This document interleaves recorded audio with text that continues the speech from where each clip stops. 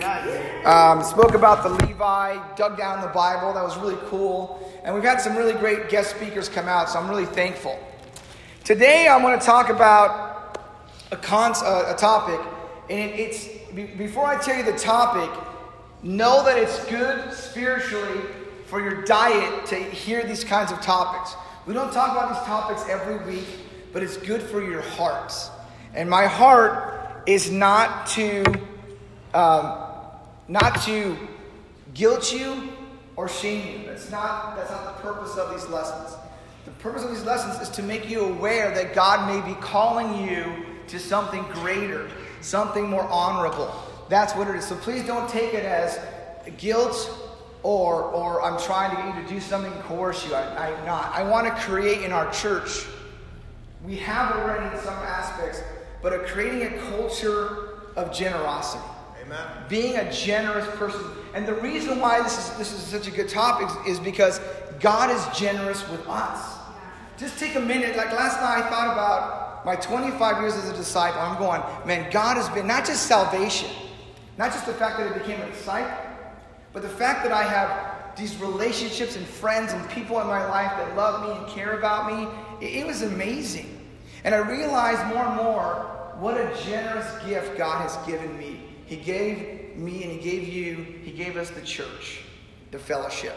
And last night, the LA church said thank you to another church because of their generosity. Yeah. And the Boston Church of Christ, they sold their homes, they sold their cars, they sold stuff to gather enough money to plant a church in Los Angeles.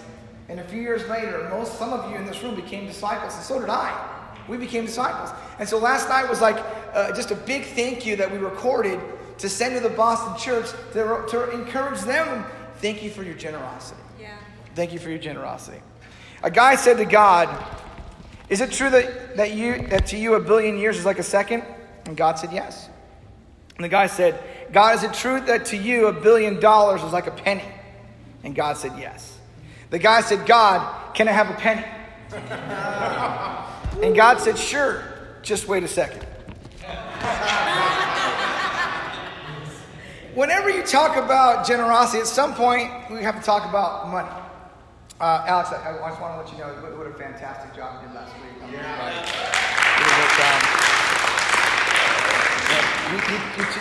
You took a messy story and really made it life practical for all of us. So it was really good. So when we talk about generosity, at some point, we talk about money. And I recognize that it can be a touchy subject, especially for me. A lot of prayer this week because I'm talking about this. And it isn't just about you and God. It's about also you, God, and you and me, because I'm supported by the generosity of the church. That's how God set it up. He said a minister to be supported by the members. And that's awesome. But sometimes it's a little awkward. You know what I mean? If I'm truly honest.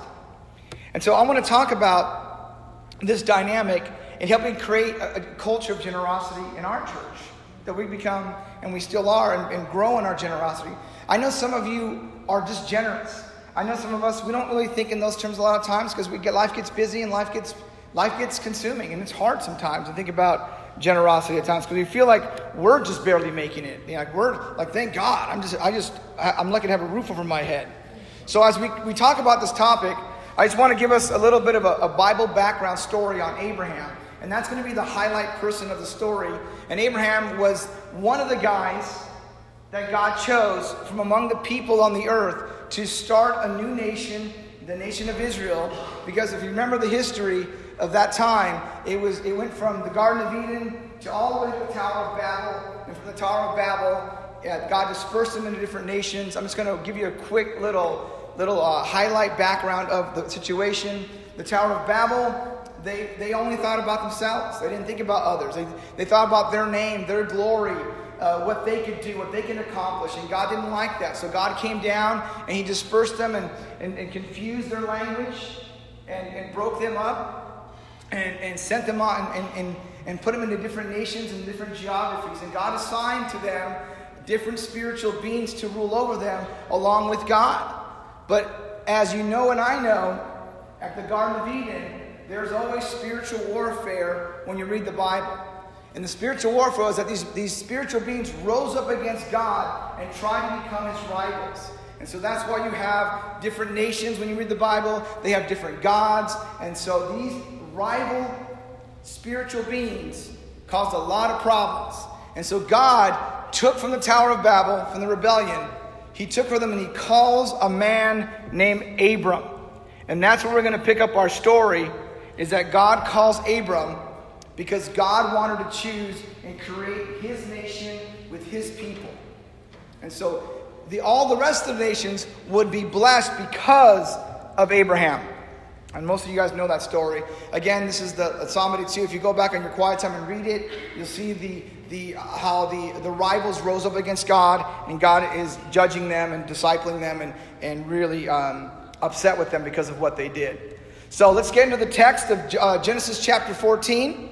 That's the run-up. So that's kind of happened in the Bible, the Garden of Eden, to the Tower of Babel, to the dispersion, to God's calls Abram. And he calls Abram, and Abram goes, I accept, I'll be it. So in this chapter, it highlights Abraham's story. At the time when Amphrael was the king of Shinar, Ariak, king of Elasar, Kedorlaomer, king of Elam, and the title king of Goyim, these kings went to war against Bera, king of Sodom, Bersha, king of Gomorrah, Shinab, king of Admah, Shinaber, king of Zeboim, and the king of Bela, that is Zoar. All these latter kings joined forces in the valley of Siddim, that is the Dead Sea Valley. For 12 years they had been subject to Kedorlaomer, but in the 13th year they rebelled. In the 14th year, Kedorlaomer and the kings allied with him went out and defeated the Rephaites in Ashtaroth, Karnaim, the Zuzites in Ham, the Emites in Shavah, Kiriathaim, and the Horites in the hill country of Seir as far as El Paranir, the desert. Then they turned back and went to En-Mishpat, that is Kadesh, and they conquered the whole territory of the Amalekites, as well as the Amorites who were living in Hezazon Tamar, in Genesis 14, verse 5. Then the king of Sodom, the king of Gomorrah, and the king of Admah, the king of Zeboim, and the king of Bela, that is Zoar, marched out and drew up their battle lines in the valley of Siddim against Kedorlaomer, king of Elam, Tidal, king of Goyim, Amphrael, king of Shinar, and Ariak, king of Elasar. 4 kings against 5. Now the valley of Siddim was full of tar pits, and when the kings of Sodom and Gomorrah fled, some of their men fell into them, and the rest fled into the hills. The 4 kings seized all the goods of Sodom and Gomorrah and all their food. They went away. They also carried off Abram's nephew, Lot, and his possessions, since he was living in Sodom near Gomorrah. There's a lot going on. When I read that, I'm going, dude, I need a map. Okay? Because that's why I got a map for you. Because if you don't have a map to that, that's just confusing. So there are these 5 kings up there, or these 4 kings up there. See them? 1, 2, 3, 4. They're living up there in this area. And the kings down below, in the green, you see the little green speck right there, little green speck? Those are the 5 kings. And those 4 kings rule over those 5 kings. And those 5 kings pay the 4 kings money. You pay me money, so I'll let you live. It's like mafia money. I'm here to protect you. I'm here to look out for you. But if you don't pay me my money, I'm going to invade you. So one day, these kings got together and said, we are tired of paying money. We are tired of giving homage. We're just tired of it. So what do? We're not going to pay. We served them for 12 years. That's it. No more. I'm done doing this. I'm done.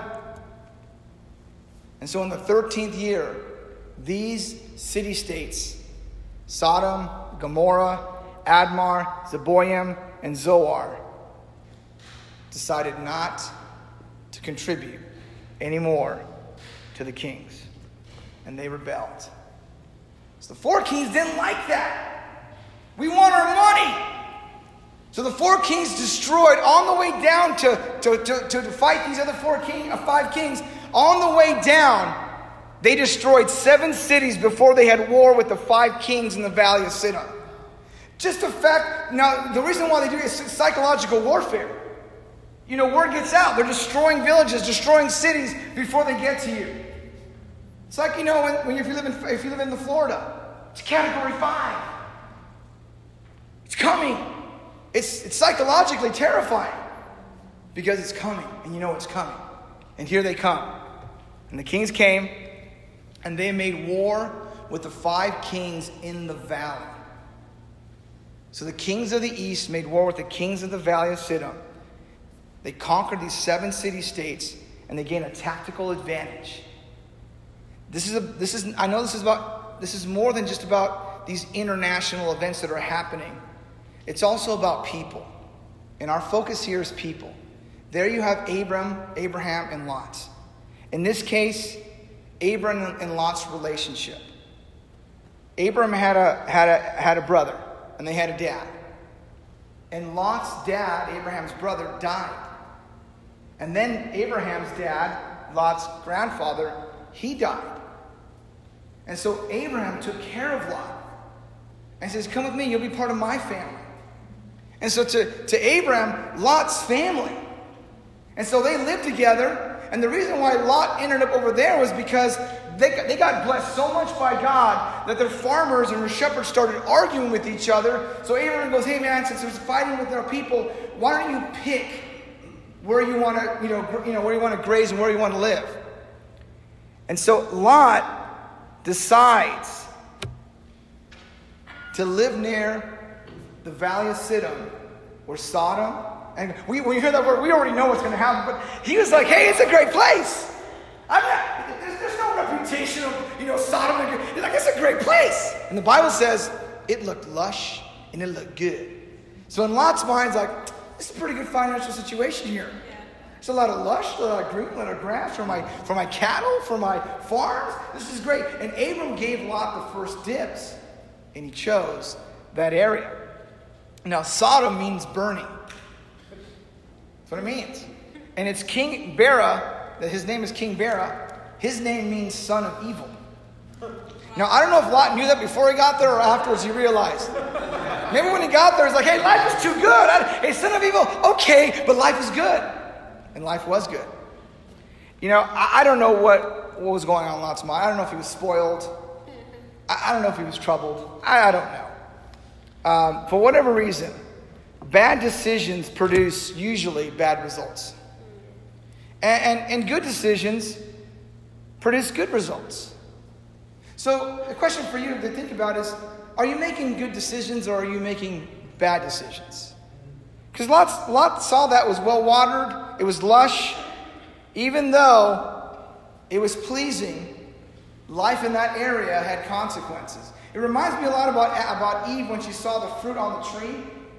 Lot saw this area was lush, was pleasant to the eye, was amazing. He went there and it went bad. Eve saw the apple or the fruit was pleasing to the eye, would give her wisdom. I see some parallels there in Lot's choice. So that was Lot's decision. So let's continue on. A man who had escaped them and reported this to Abram the Hebrew. Now Abram was living near the great trees of Mamre the Amorite, a brother of Eshcol, a Near. All of them were allied with Abram. When Abram heard that his relative had been taken captive, he called out 318 trained men born in his household and went in pursuit as far as Dan.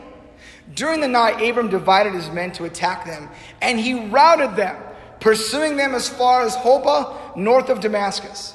He recovered all the goods and brought his relative Lot and his possessions back, together with women and the other people. This is the first time the word Abram was called a Hebrew. Now, I made me wonder, why did they call him the Hebrew?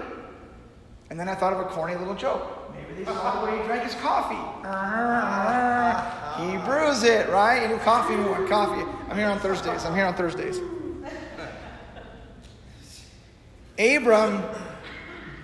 Abram didn't have to do this. Abram didn't have to go up against a professional army. Because that's what those guys were. They were professionals. But he cared so much about Lot. Why is this story in the Bible? Why does God highlight Abraham's life? Because it's through Abraham's faith that God will make a nation that we are a part of today. It's the nation of Abraham, his faith connected with Jesus. That's why Paul always argues with Abraham about faith, because it was before the law. This is all before anything was written. That's why it's such a good, compelling story. And Paul always cites Abraham as an example of our faith. He didn't have to do it, but he does it. Because God makes his promise. Now, he's going up against a professional army. He has 318 men that he's trained. Think of 300, the movie. Okay, first picture 300. You see Sparta? They have long hair. They're crimson robes, right? They're chiseled. Okay? And they walk out to the area and they meet up with the other crew. And the other crew is like, hey, you didn't bring enough men. And he asked the crew, that guy, what do you do for a living? The guy's like, I'm a potter. What do you do for a living? I'm a blacksmith. What do you do? I'm a sculptor. And they were the Athenians. Think the Athenians when you think of Abraham's household. People that had lives, they had jobs, they had professions, but being a soldier wasn't one of them. They were kind of like militiamen. If something went down, okay, I know how to handle the spear. We can do some fighting.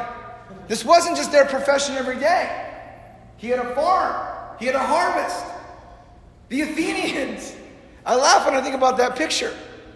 Because even though they were potters, even though they were blacksmiths, even though they were sculptors, they were willing to get their hands in the fight. And that's Abraham. He didn't have to do it. And God generously gives Abraham victory. It says he routed them and pursued them. What an amazing account. And after Abraham returned from defeating Chedorlaomer, an outstanding general, an outstanding military man, and the kings allied with him, taking Sodom, the kings allied with him, the king of Sodom came out to meet him in the valley of Sheba. That is the king's valley. Then Melchizedek, king of Salem, brought out bread and wine. He was priest of God Most High, and he blessed Abram, saying, Blessed be Abram by God Most High, creator of heaven and earth, and praise be to God Most High, who delivered your enemy into your hands. Then Abram gave him a tenth of everything. Both Melchizedek and Abram understood God had rescued both Abraham and Lot. Lot is rescued and becomes the father of the Moabites. Why is that important? Because they were like the cousins to the Israelites. In fact, one Moabite in particular is in the genealogy of Jesus. And her name is Ruth. And she marries Boaz, King David's granddad. And Jesus is born from the line of David. So he's a pretty important figure in the Old Testament. So we need some pictures to explain what's happening here. That's why I learned geography. So here they are. The kings came down and went back, and Abraham pursues them with his trained servants, born in his household, and they went after him. They invited him to attack that night. They were organized, and they did an amazing job, and God blessed their bravery. God blessed their courage. Again, he didn't have to do this. He could have been like, well, I tried to tell the young lad.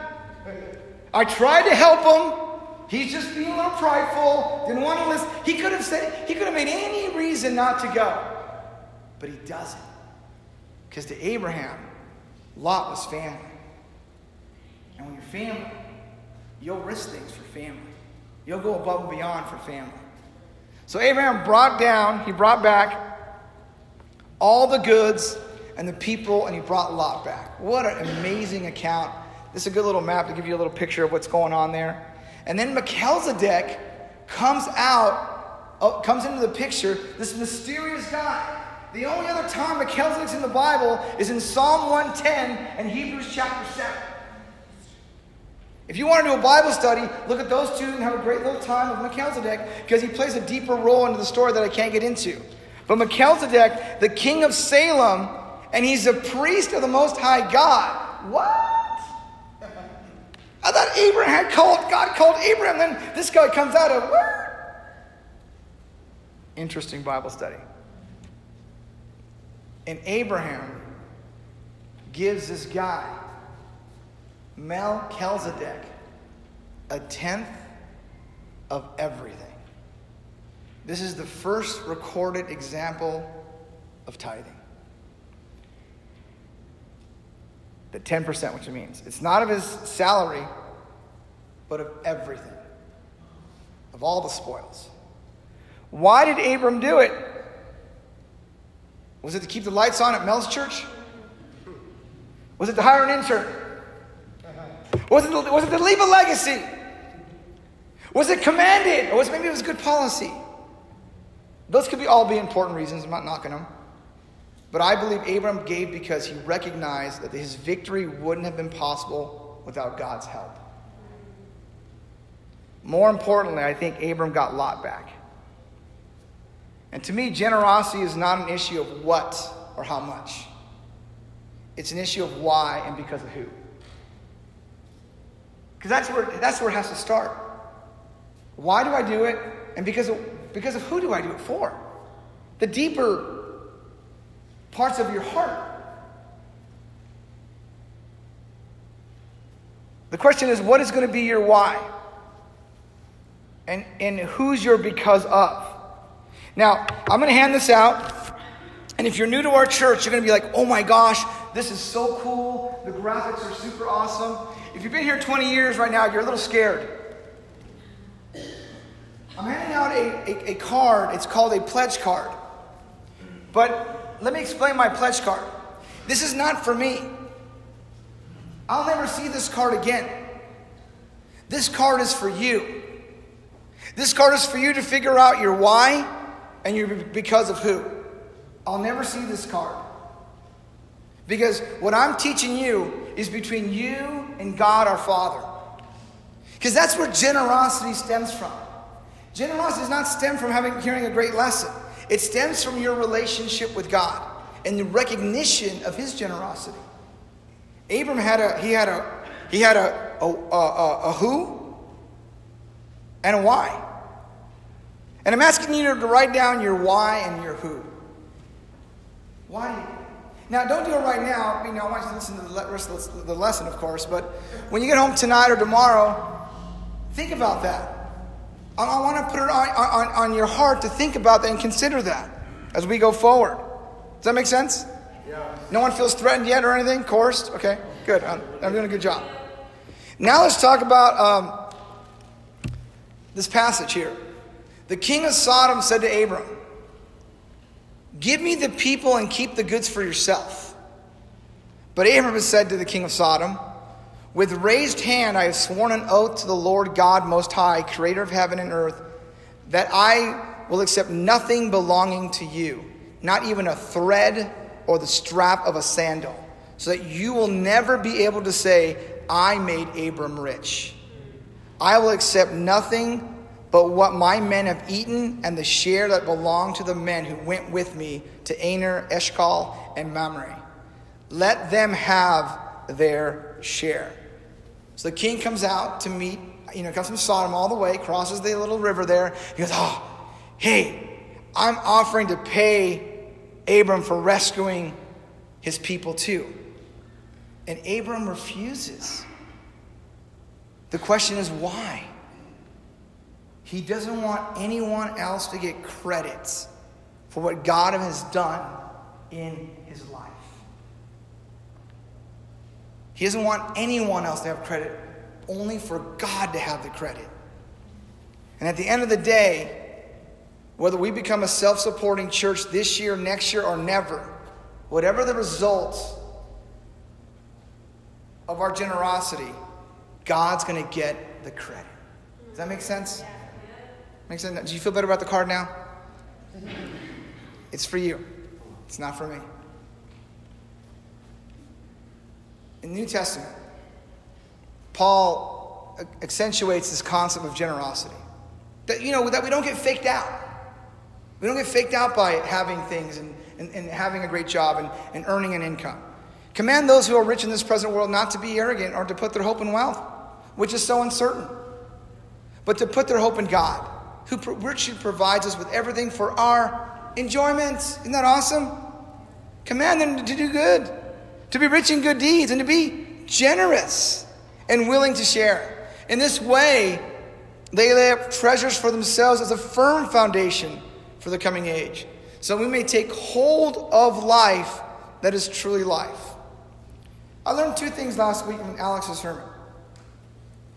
I learned one. I didn't learn this, but he acknowledged what I understood publicly, but I came away, it hit me like, boom.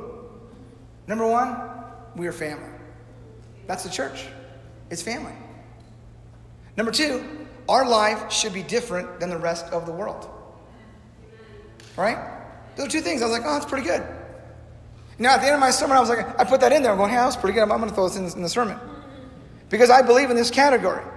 How can we not have different values when it comes to giving to God's kingdom? Right?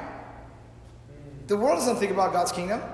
They're not looking out for God and His kingdom and planning churches and having churches. They're not thinking about that. We got to think about that. Why do we do that? Because we have different values. We have different value systems.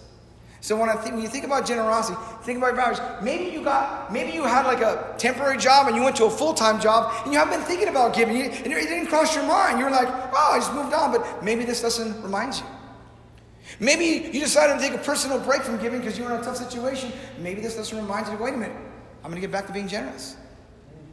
Maybe you got a raise and you've been getting raises for the last 3 years and haven't thought about being more generous. Maybe this lesson helps you. Whatever it is, I hope it gets you to think about laying up treasures for yourself as a firm foundation. Because last night reminded me about how amazing God's kingdom is. How amazing it is. And it got there because of people like you and me who have different values, who are family, that think about being generous so we can get the work of God done in our communities.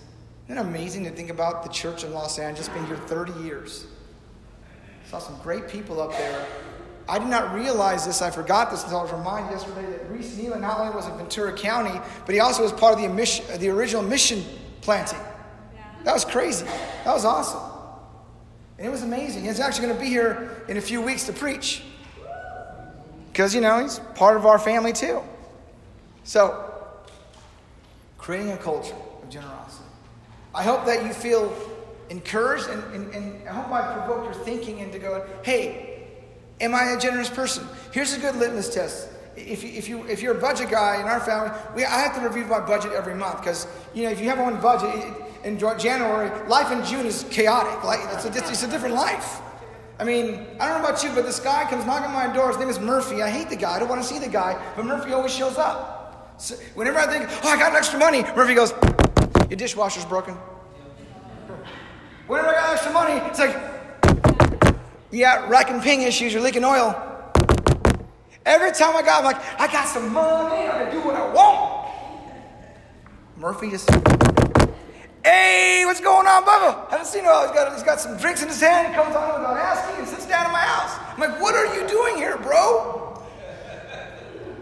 And I realize, no matter what, he's going to come. And if I mark my generosity based on an unwelcome guest, you know what? I'll never be generous. Because he's always going to show up. A lot of times he listens in the hall down the room. Hey, I need some money. What's up, Murphy? If I live my life that way, I'll prevent myself from being generous. Because the guy always shows up. It's like clockwork. I fix one thing, something else is broken. It's like never ending. So I hope today was painless but thought-provoking on creating a culture of generosity in our church. Let's pray and we'll close out our service together. Father in heaven, thanks so much for being an incredibly generous God with us. Thank you for Abram, his faith, his example. Even just before there was any laws, there was any talk about tithing, he just thought about just giving. And God, help us to have that heart, God. Help us to think about our generosity. Help us to think about what we can do. Help us just to think about your kingdom. And I just really pray, God, that we'll continue to grow as a family. I pray for all those in the Bible. I pray for a special prayer for Jake Burns.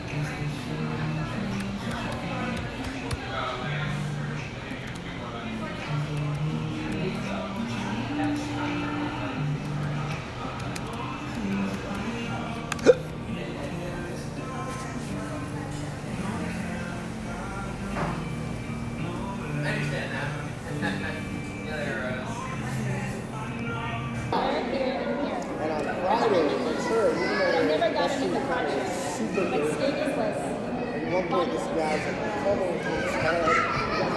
He's like they like dig into it.